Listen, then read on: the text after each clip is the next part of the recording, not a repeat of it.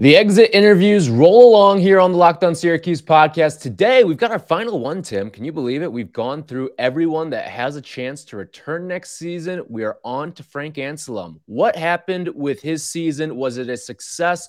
What happened down the stretch when he did see a lot of extended minutes? We're going to get into everything Frank Anselem, and is he going to come back? Is he going to be a part of this 2023 roster? We'll dive into all that and more coming up next. You are Locked On Syracuse, your daily podcast on the Syracuse Orange, part of the Locked On Podcast Network, your team every day.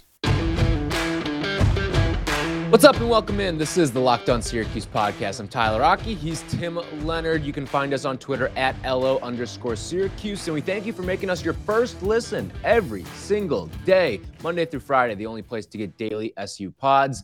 We're also on YouTube as well. So subscribe to the show on YouTube and subscribe on Odyssey app, Spotify, Apple Podcasts, wherever you get your podcasts. We got it for you here on the Locked On Syracuse podcast. I wish we were getting ready for a Sweet 16 game right now because we kind of talked about this last week after the bracket came out and after the mayhem of the first couple of games. If Syracuse had gotten into this thing, it just feels like a year they would be blowing up brackets. They would be going off for some vintage offensive performances that, who knows, maybe they lucked into facing a St. Peter's or something like that and they take care of business there. Just feels like it would have been a lucky Syracuse year almost. But whatever, we're not. We're doing exit interviews. Something with Jim Larrañaga. Miami's basically Syracuse. Yeah, Miami is basically. Yeah, they are like the Jim Larrañaga doppelganger thing with Jim Boeheim. Like that is pretty much what we're seeing. Miami is living the Syracuse experience right now, and you love to see it because Jim Larrañaga is a great coach, but you just wish it was Syracuse. You wish it was the real Jim Boeheim, not the fake Jim Boeheim doing this right now. But I digress. Let's get into this exit interview with Frank Anselem here. So the overall specs from Frank, not anything totally impressive. He played in 32 games this season, averaged 2.6 points, 3.8 rebounds. He played a little over 14 minutes a game, shot 62% from the floor. As a backup center, again, you're not asking for these guys to go out and get you 8 and 5 or whatever, especially in the 14 minutes of play. But to be honest with Frank, there were the highs and there were the lows with him this year. You didn't get a whole lot of consistency out of him. You saw defense appear in flashes as well, but it was just, I don't want to say a confusing season for Frank because I don't think that's the right word, but you just never knew what you were getting game in and game out of a Frank Anselem. Yeah, and I was trying to think, we've done all these other players, and I feel like it's a pretty easy answer when you ask the question of, was this season a success? Did this player exceed, or did they underwhelm expectation-wise, going back to what our talking points were and what our thought process was on each individual player in the preseason? And this is a tough one for me. I don't know if I would say Frank was a success. I don't know if I would necessarily say he underwhelmed. But I think we have to remember that in the preseason, Jesse hadn't quite made the leap yet. And there was talk about Frank and Jesse together really both showing a lot of progress. And Jim Boeheim had very bullish quotes on Frank. He had very bullish quotes on Jesse as well. And then I remember right away in the exhibition games, you kind of tell that Jesse was a good bit ahead of Frank. Not a huge bit, but I remember thinking enough to discern who the starter was. Right. And you could have made a case that maybe it was going to be more of a bigger year for Frank before seeing the exhibition, before seeing how Jesse performed. So it doesn't really make sense to knock Frank. And when you look at his stats, the only reason why they might be a little bit lower than I anticipated in the preseason is because Jesse took a leap, and that's not his fault. So that's why it's kind of a tough one for me to evaluate in terms of how did his season go. I look at it this way too. If these were Frank's freshman numbers or like just his overall body of work, eye test, numbers, whatever you want to use here, would you be happy with it? And I think my answer would be yes, because let's not forget, this is a kid who reclassified and moved his way again last year. I'm not going to hold anything from last year against Frank Anselem. I'm talking about the Sweet 16 year where he only played in 4 games, had some COVID issues, and didn't really see the floor. That was a redshirt year for him. And this, to me, is more of a true freshman season. This was supposed to be his true freshman season, if you remember all the reclassification stuff. And I think his ability and his at least level of readiness seemed adequate enough for a freshman. And I think that's the way that you have to evaluate Frank Anselem's season is this okay for him as a freshman? I think the answer is yes. And again, it's nothing eye-popping, but you saw flashes of potential. You saw double-digit rebounding performances, especially once he was thrust into a starter role down the stretch. Now, did he keep his starter role? No, not really. And that's something that you kind of wish you would have seen towards the end of the season. That would have been a glimmer of hope for next year. But overall, if this is what I would have gotten out of freshman Frank Anselem, I would take it. And that's part of why I think you have to at least consider it a quasi-success more so than a quasi-failure. I would agree with that. That's a good point. It's also kind of easy to forget. He only played 4 games last year in that 2020 weird COVID year. He got COVID. He was clearly not really in a full sort of season prep and all that. It's basically like he's a redshirt freshman this year is what I'd say. I mean, he didn't really get any game action last year. And this year, the numbers aren't eye-popping, but there were individual games that kind of prove that he's more than what the overall season numbers show, because he played 36 minutes against Virginia Tech, and once he got that first starting chance after Jesse went down against a good team, he had 15 rebounds, and that's where his stock really peaked. Right. And there was a legitimate case at that point, you know, whether it was Frank or Jesse out there, whoever was at the center position would have been putting up numbers, and Frank's maybe not that far off from Jesse. Now, as we talk post-ACC tournament, where he did have another good game. He had 15 rebounds in 31 minutes against Florida State in the ACC tournament. I would say there's still a decent gap there, and it's very clear, in my opinion, Jesse's the starter. Frank is probably going to be in a 15 to 20-minute role next season. And that's where it's sort of interesting for me, because he played 14.2 minutes per game this year. Some of that's inflated because he did get some starts late in the season when Jesse was hurt. But if you're Frank, where's sort of the roadmap to continue to grow statistically when Jesse Edwards is probably going to continue to grow statistically and continue to be in the spot that he was in this year, if he's healthy? Right. Yeah. Well, let's get into some of get in depth with some of the highs and lows of Frank's, including those games that you mentioned, but there are also a couple that maybe we aren't talking about that maybe weren't eye-popping stat number wise, but still were good performances. And there was also some bad out of Frank too. We'll dive into all of that in just a little bit, but hey, if you didn't take St. Peter's in your bracket and your bracket is now busted, well, there's still time to get in on Stat Hero. I've got a little bit of cash hanging around because of Stat Hero's Pick'em contest. And if you haven't checked out the new platform, you're really missing out. Stat Hero's NCAA single game pick'em pits the star players against each other in an amazing hybrid between fantasy and sports gambling. Take control back from those handicappers that always seem to have the advantage and start focusing on the players you know best with a gameplay that doesn't rely on big spreads, long odds, or funky props. Stat Hero gives you the advantage, resulting in their gamers winning 4 times more often because Stat Hero eliminates the mystery about who or what you are going up against. It's the easiest and fastest way to get your sports action fix, and the simple, sleek gameplay will have you playing in minutes. This is what daily fantasy was meant to be. So sign up for free right now at stathero.com/lockedon and use the promo code LOCKEDON for a 100% deposit match. That's stathero.com/lockedon. Use promo code LOCKEDON for a 100% deposit match. Just think of what you could have done. Even though you had Kentucky winning your bracket, you could have taken an Oscar Tshiebwe prop. He was fantastic in that game against St. Peter's at 30-16, and you would have won thanks to Oscar Tshiebwe. You're going with players as opposed to teams. So stathero.com/lockedon, promo code LOCKEDON, terms and conditions apply. It is that time of the year where usually I've given up on my New Year's resolutions. Not this year, though. I am sticking to my resolution to eat right thanks to Built Bar. It almost feels like it's not really a resolution because I actually enjoy eating the Built Bars. Built Bars are covered in 100% real chocolate, even the Puffs flavors, which are a fan favorite. The Puffs have some incredible flavor options. You got coconut marshmallow, banana cream pie. Some that are so good. I might even have a Built Bar right after we get done with this podcast, just going through the read right now. It gets me in the mood for a Built Bar, and it's something that I have usually once or twice a day. Most Built Bars contain 130 calories, 4 grams of sugar, 4 net carbs, and 17 grams of protein. So you compare that to a candy bar, which they taste like. Candy bars usually have around 240 calories. 30 grams of sugar and dozens of net carbs. These somehow taste like the candy bar, but are still good for you. It is the perfect match. You got to go to built.com, use our promo code LOCKED15. That gets you 15% off your order. Again, that promo code LOCKED15 for 15% off over at built.com.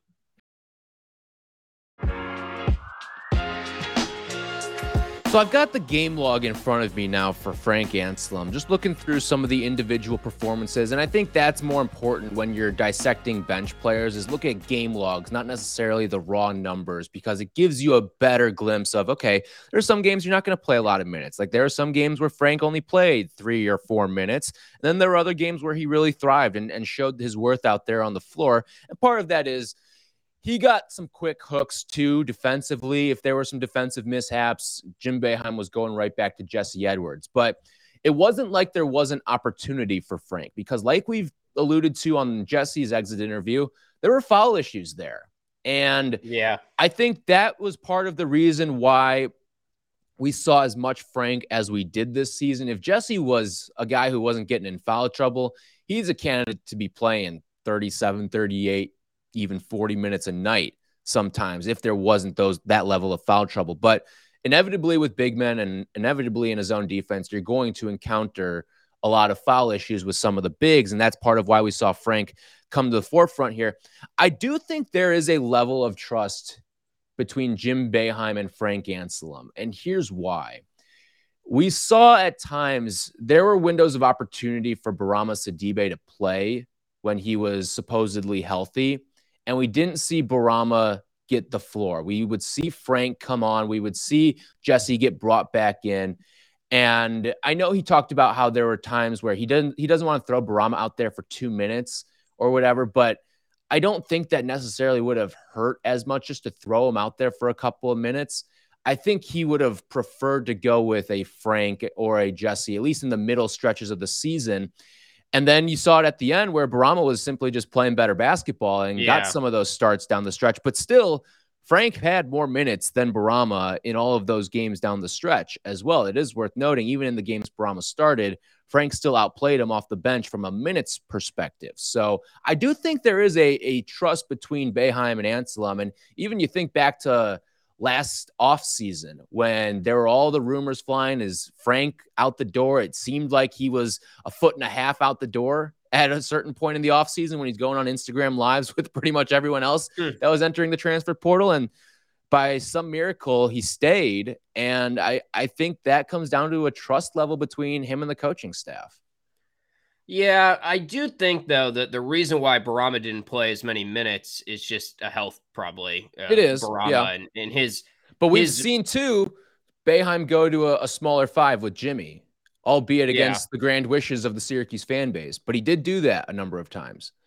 Yeah, I mean, but at the same time, is that a testament to Frank that he picked Frank over Jimmy Boeheim at the 5 when he talked about throughout the season that would be a total last resort type of thing, and he still went to Jimmy a decent amount, maybe more than people anticipated. I hear what you're saying. I also don't know if Frank is necessarily in some really good spot with Coach Boeheim right now. I think Jesse is, and I think Frank is in a clear-cut backup spot. No Bourama next year. We'll see how the rest of the roster shakes out. One thing that is worth noting, the freshman class probably has guys that can contribute right away in the backcourt. I think we can agree on that. Mm-hmm. Chris Bunch, Taylor, that's where the top talent is in this class.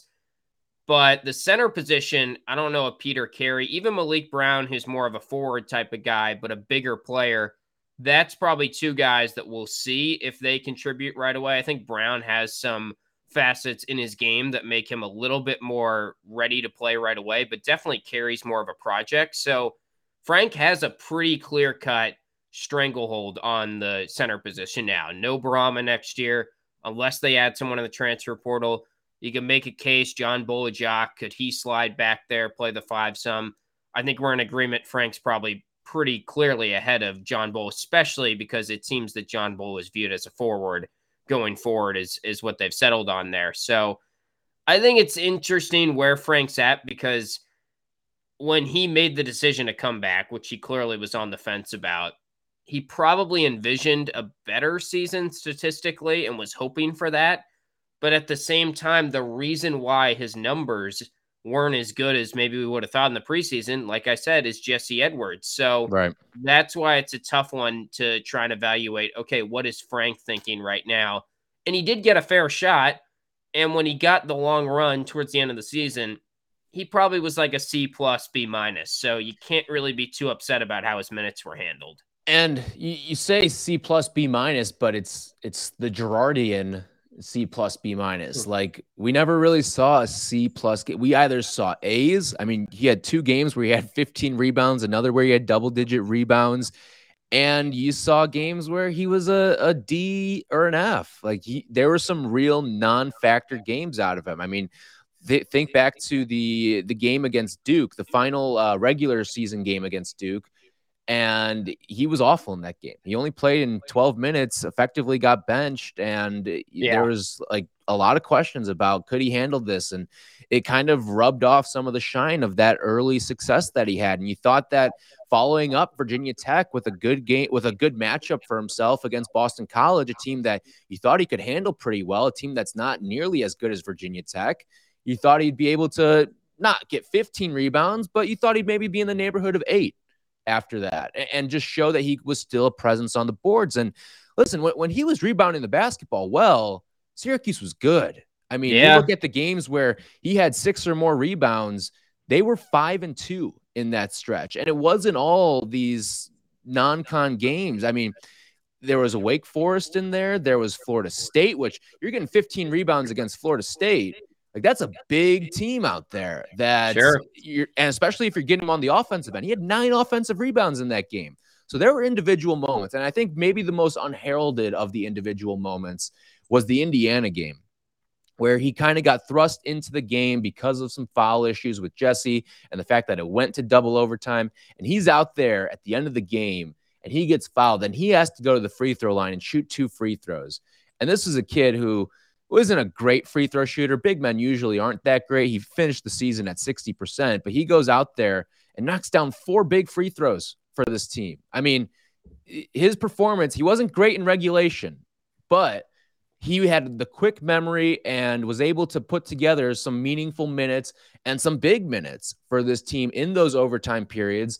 And Jim Boeheim said, we don't win this game without Frank Anselem hitting those free throws. And I think the nice thing is, I was going to say, the nice thing is that he does provide some stuff or adds a little bit more in the rebounding column than Jesse does, and is maybe not quite as good offensively, but you can make case a little bit better defensively at times than Jesse. So they kind of have a nice balance in terms of when you go to the bench. Looking at the rebounding numbers, the encouraging thing is that when you look at his offensive rebound rate, defensive rebound rate on KenPom, it is better than Jesse Edwards, which is no surprise. He was a 16.8. He's more physical rebounder, for sure. And look, Jesse, I think, has to improve in the rebounding column. He had some decent games there, but he never came close to putting up 15 rebounds. Frank did that twice and basically 6 options because he started 6 games. I guess one of the games that he put up the 15, he didn't start. So you could say, I don't know, 10, 11 games. But when he was given a real opportunity, when he was, he was given real opportunity, right? He did it twice. He played 32 games. Jesse played 24. So 8 games that Jesse wasn't out there, he put up 15 rebounds, which are 2 of the 8 games that he was. Yeah, and 4 of the 8, he had at least 8 too. Right, and that's a lot more than Jesse can provide. The stats support that he's better. The other encouraging thing about him statistically, not a lot of guys on the Syracuse team were like this, but when he went up against Tier A competition, which this is surprising because you brought up the Duke game, and that was not a good game against Tier A competition for him, but his numbers actually go up against Tier A competition pretty much across the board, and rebounding rate goes up. So it's almost like a mindset thing for him, kind of like Jesse we've talked about, where he just needs to commit to being physical, going for those rebounds, because that's encouraging to me that it wasn't like he just got rebounds against Virginia Tech, which he did, and that was it. He also did against Florida State. He also did it rebounding-wise pretty much for the minute sample size every time he was out there. And that shows me that when he's going up against good competition next year, if he has the right mindset, he will be a good rebounder. Even though it's a 2-3 zone, even though he's a young player, he could really be a factor there on the glass. So that's the big thing that he provides compared to Jesse, who still has probably a longer way to go in the rebounding column. You know what's funny about that is think about the moments where he should have the blank scared out of him, right? Like double OT, going to the free throw line against Indiana, first start, first ACC tournament game. Those were 3 of his best performances of the season. And that kind of goes hand in hand with your tier A competition. Like when the moments were at the brightest and when the pressure was on most, he kind of delivered. And in fairness too, like there were a lot of games where there was not a lot of pressure on him and he didn't deliver. So I don't know if he's one of those guys who he needs that level of pressure on him for him to go out there and thrive the way that he can and has shown that he can. But I just it went hand in hand with you bringing up those numbers of him against tier A competition where you would have expected a lot of times for him to flounder in some of these moments, and he really didn't. And I think that's a good Duke sign. was the one. Duke, yeah. And again, if you're 1 for 4, like on not showing up in big moments like that, like you'll take that. Yeah, so. I mean, he did have just a bad stretch of games after Virginia Tech where you could say UNC, the pressure was on, didn't really play that great, only played 18 minutes. But yeah, I think it was good that he had the ACC tournament, sort of righted the ship with a strong game there. To get 15 rebounds against Florida State and prove that he can do it against a team that's not just a 3 Virginia blocks, take. 9 points, 4 assists. Like he did everything in that game. Yeah. Right. And the whole team was clicking that day. But the one stat also that's kind of a negative, and it's a negative for every Syracuse center, it feels like, for the rest of time, but the fouls called per 40, 5.7. So if he's going to play extended minutes, and if you're Frank Anselm, and we can get into this, if you're thinking about, all right, if I went somewhere else and I was a starter, I would say that if he was in a man-to-man defense, the foul calls would probably not be as high, but that was a question mark when he got the starting job from Jesse Edwards. The foul trouble wasn't terrible, but when you're averaging 5.7 fouls per 40 minutes, if you're playing a starter 31, 32 minutes, that's a good chunk of time that you're in foul trouble in a game. Absolutely. All right, we will get into, will he be back? Won't he be back? Should he come back? All that stuff, what his role could look like too if he is part of this roster in just a little bit. But first, this episode of Locked On Syracuse is brought to you by Rock Auto. With the ever-increasing number of makes and models, it's now impossible for your local chain auto parts store to stock all the parts you need. Why endure often pointless or seemingly intimidating questioning and wait while the person behind the counter orders the parts on their computer, choosing the only brand their warehouse happens to carry? You've got computers with access to rockauto.com at home and in your pocket. So save time and money when you use Rock Auto. Why spend 30, 50, even 100% more for the same parts from a chain store or car dealership? Rock Auto is a family business serving do-it-yourselfers for over 20 years, and their prices are reliably low for every single customer. Go explore their easy-to-use website today and find the solution for all of your auto part needs. Go to rockauto.com right now and see all the parts available for your car or truck, and be sure to write Locked On in their How Did You Hear About Us box so they know that we sent you. Again, write Locked On in their How Did You Hear About Us box so they know that we sent you. Amazing selection, reliably low prices, all the parts your car will ever need. rockauto.com. So we're doing this again, the old song and dance with Frank Anselm. Will he be back? Won't he be back? I guess your gut, what is it telling you right now? If you had to make a decision today, will Frank Anselm be a part of the 22-23 Syracuse team? I guess I'll say yes, he'll be back, because I haven't heard anything, and you would think that if it was known that he was going to make a decision, maybe we would have heard something by now, or there would have been some sort of tea leaf that was pointing. You'd at least start to see some of the articles come out, like Frank Anselm mulling his decision at Syracuse. It's been very quiet. We're going to do a full breakdown of sort of transfer portal and recruiting tomorrow on the show. So I was looking into that a little bit today. It's been very quiet in terms of transfer portal on the Syracuse side of things. Transfer portal has been, as expected, pretty active, I would say, for a lot of the teams still being in the NCAA tournament and still being early. There's a good number of names. There's not a ton of stars, quote unquote, out there yet. And those will probably become more of a factor as more teams get knocked out of the NIT, the NCAA tournament, stuff like that. But on the Syracuse side of things, I mean, I haven't heard a single thing as of us recording right now, which we have to say that on any player on, this guy's thinking of leaving, this guy's thinking of coming back.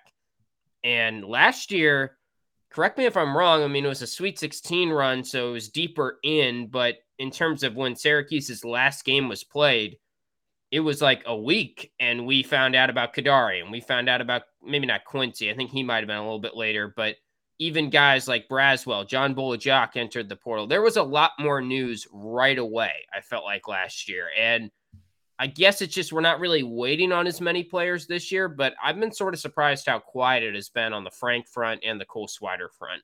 So I'm looking right now. Kadary transferred on March 30th last season, and I'm trying to pull up when Syracuse's final game, but that's probably less than a week or so. Like that may have been the Monday after, because I want to say it was pretty quick on Kadary, and even so. Yeah, you're right.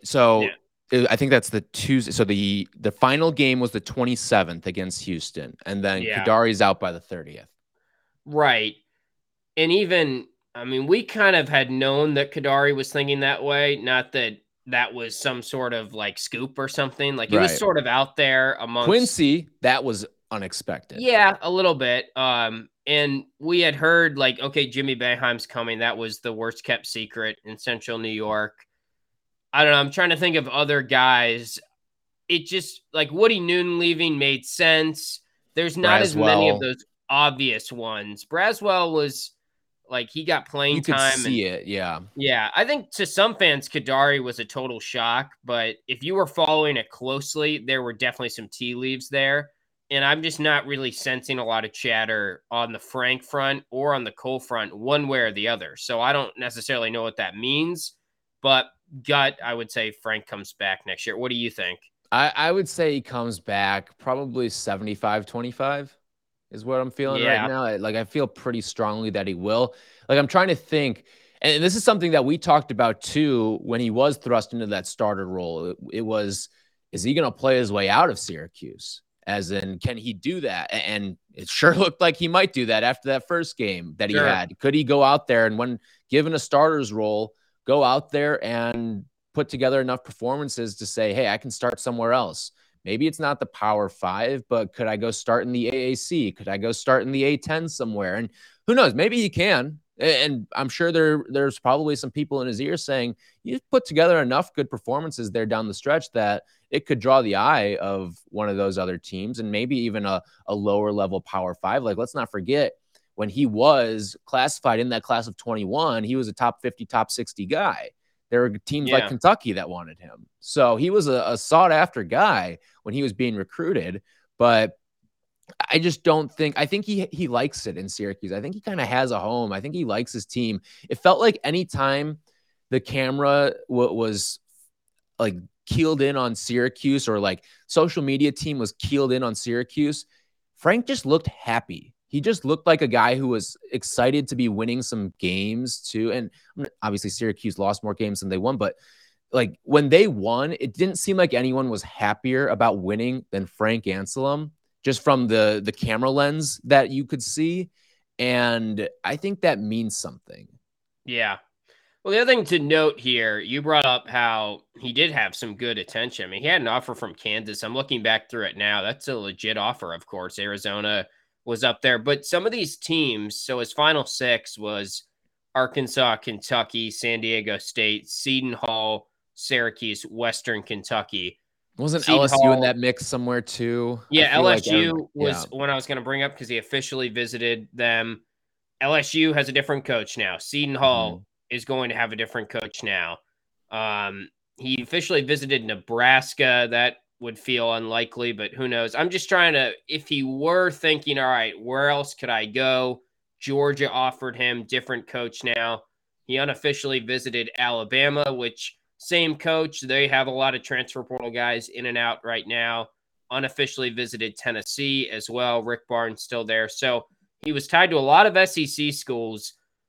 I mean, that doesn't really mean much one way or the other, but if I was him, you would think if he's leaving Syracuse, it would probably be for a school that maybe is more in the San Diego State, Western Kentucky range, just because it's a playing time thing for him. Because, right. And even as I say that, he's going to get playing time at Syracuse, and he's probably going to progress a lot as a player next year. So that's why I'm leaning towards he comes back. But as much as you say he looks happy, there was definitely the fact that he was potentially leaving last year. So that's why I'm a little bit hesitant to go more than maybe 65% that he comes back. Yeah, and you wonder how much changed in a year. And maybe, some of the unhappiness could have been, man, I'm tied up with all these COVID restrictions. Like that's going to wear on a player too. And that can sometimes lead to the unhappiness as well. So there's that part of it too. So I would glean more from what I saw this year as opposed to last year. And I'm wondering how much all the COVID stuff played into kids wanting to transfer last year. And that's something that I don't think has really been explored as much, that I'd be interested in knowing the numbers of how many kids, maybe not even consciously, maybe subconsciously, would say COVID has played a factor in them wanting to leave last year. But all right, that's going to do it for us here on this Frank Anselem exit interview. Looking ahead to tomorrow, like Tim mentioned, we're going to get into some recruiting stuff because a lot of coaches on the move. And guess what? There's a lot of high profile players that have decommitted. And we have seen Syracuse seem pretty active in trying to add maybe one more player to this class. Also, a look at the transfer portal as well. What could be coming into Syracuse? That's what we're going to discuss on tomorrow's show. We thank you for watching. We thank you for listening. Find us wherever you get your podcast. That includes YouTube. And we thank you for making us your first listen every single day. We're going to talk about some imports tomorrow, some potential imports on the show tomorrow. And we'll see you guys then.